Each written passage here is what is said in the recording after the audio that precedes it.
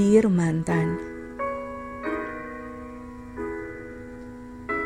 tahukah kamu ketika aku membohongimu? Waktu itu aku bilang bahwa kamu adalah satu-satunya milikku. Padahal bukan hanya kamu. Ada dia di belakangmu yang juga menjadi milikku.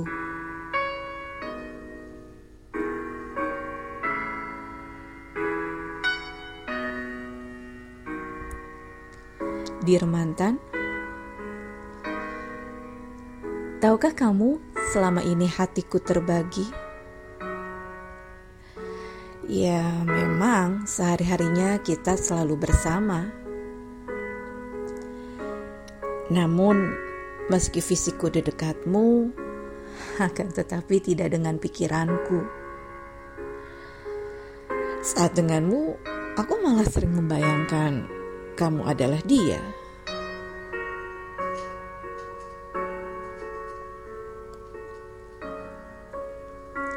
Dear mantan, tahukah kamu aku mencintaimu dan aku juga mencintai dia? Mungkin aku serakah di dalam berbagi rasa.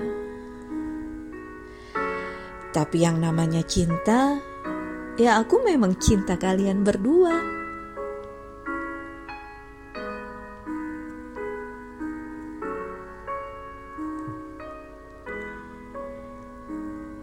Dear mantan, tahukah kamu, sewaktu kamu menyadari semuanya dan rela melepaskanku bersamanya, justru membuat aku merana. Di mana-mana, dengan atau tanpa dia, bayanganmu selalu ada. Hingga akhirnya aku putuskan dia untuk aku sendiri dulu.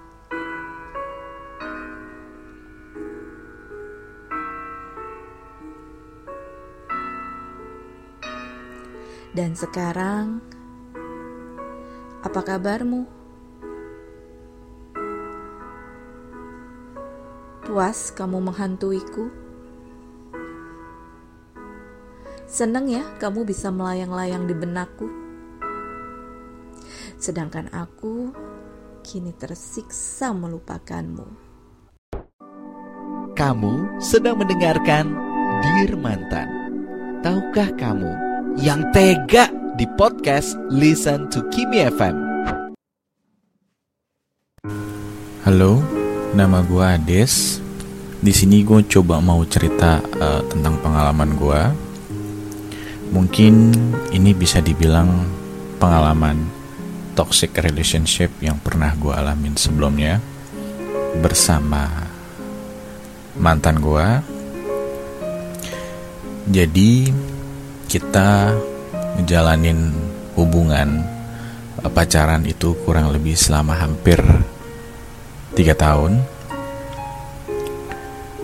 Di awalnya mungkin seperti orang pacaran pada umumnya ya.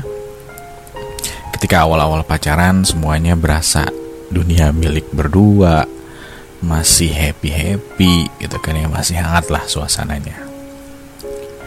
Cuman bulan berganti bulan, ketika masuk bulan ke-6 itu pastinya mulai ada masalah-masalah kecil yang mungkin dibesar-besarkan, tapi di situ kita masih bisa menyelesaikannya dengan baik-baik. Ya biasalah ya, namanya juga menyatukan dua kepala yang berbeda, dua pikiran yang berbeda, dua visi misi yang berbeda. Jadi wajar aja. Jadi kayak pasangan pada umumnya lah. Akhirnya masuk ke tahun berikutnya. Ini mulai masalahnya mulai serius. Lebih kayak kok gua mencium aroma-aroma perselingkuhan. Mungkin kalian juga pada tahu ketika pasangan lo berbuat sesuatu yang mencurigakan, melakukan sesuatu yang tidak biasanya dia lakukan gitu kan ya. Terus lebih menjurus kepada perselingkuhan. Pasti ada beberapa tindakan-tindakan atau perilaku yang mencurigakan. Tapi gue nggak mau ambil pusing sebenarnya. Sejauh gue tidak melihat dengan mata kepala gue sendiri, jadi ya udah, anggap aja nggak ada. Berusaha untuk biasa aja dan melanjutkan hubungan ini semestinya. Akhirnya setelah tahun pertama lewat, masalah makin numpuk dan akhirnya si mantan gue ini memutuskan untuk gimana kalau kita putus aja deh gitu. Win-win solutionnya adalah putus. Tapi waktu itu gue nolak gitu, karena dengan alasan masih sayang, mau masih mencari solusi lain selain putus gitu kan. Gimana sih ya, namanya waktu itu kan masih bucin gitu, bisa dibilang bucin, jadi nggak mau ditinggalin dan nggak mau kehilangan. Jadi ngotot waktu itu kamu pisah. Tapi akhirnya pisah juga dengan berat hati. Ketika orang bucin, after putus kayaknya berasa berat gitu ya. Bulan pertama, bulan kedua gitu, kayak masih kepikiran gitu. Tapi akhirnya ketika setelah bulan ketiga kita putus, kita dekat lagi. Akhirnya kita mutusin untuk menjalin hubungan lagi. Cuman ketika dijalanin kok kayak ada yang beda ya. Berbeda dari hubungan kita sebelumnya. Lebih seperti dia lebih bisa dibilang acuh mungkin. Tingkat prioritas yang diberikan ke gue sangat berkurang. Tapi gue berusaha buat ayo udahlah gitu. Mungkin memang lagi ada banyak yang diurusin gitu kan. Setelah beberapa bulan jalan lagi di tahun kedua kita mutusin untuk balikan, itu makin gak jelas, makin santer aroma-aroma perselingkuhan itu. Terus lanjut, ternyata pada suatu hari benerlah gue melihat bukti dengan mata kepala gue sendiri. Ternyata mantan gue ada orang lain. Saat itu yang ada di pikiran gue marah banget. Gak ngerti kenapa bisa. Maksud gue kalau misalkan memang dia udah nggak mau, ya udah, gak usah balikan gitu kan. Akhirnya gue minta penjelasan ke dia dengan baik-baik, tanpa ada kekerasan. Kita obrolin baik-baik dan gue beri pilihan ke dia. Oke, kalau lu mau memilih masih memilih jalan bareng gue, oke, ayo kita jalanin, tapi tinggalin orang itu.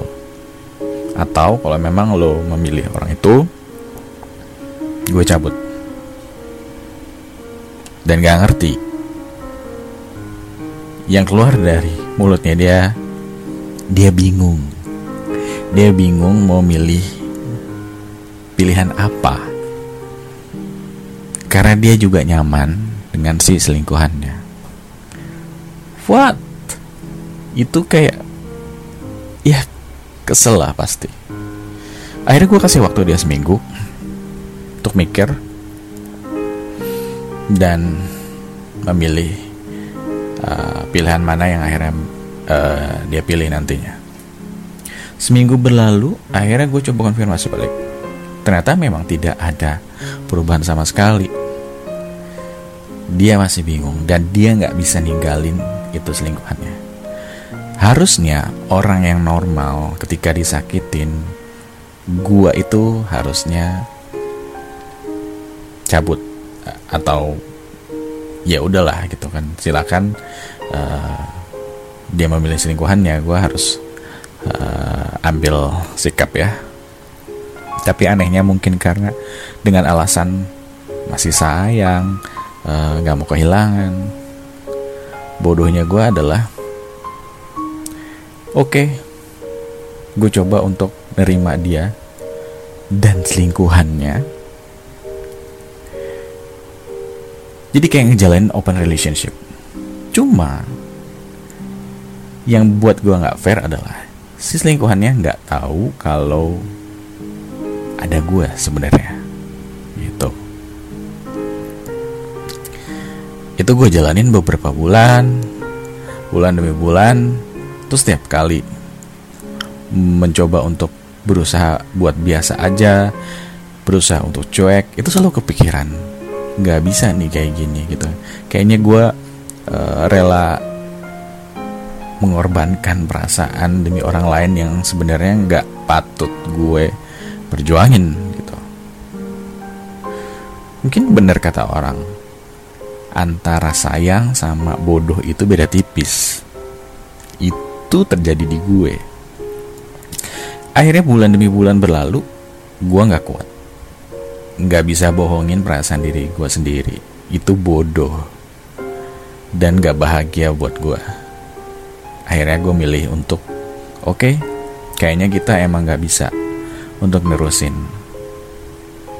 Lebih baik kita masing-masing, lo sama dia dan gue dengan jalan gue gitu.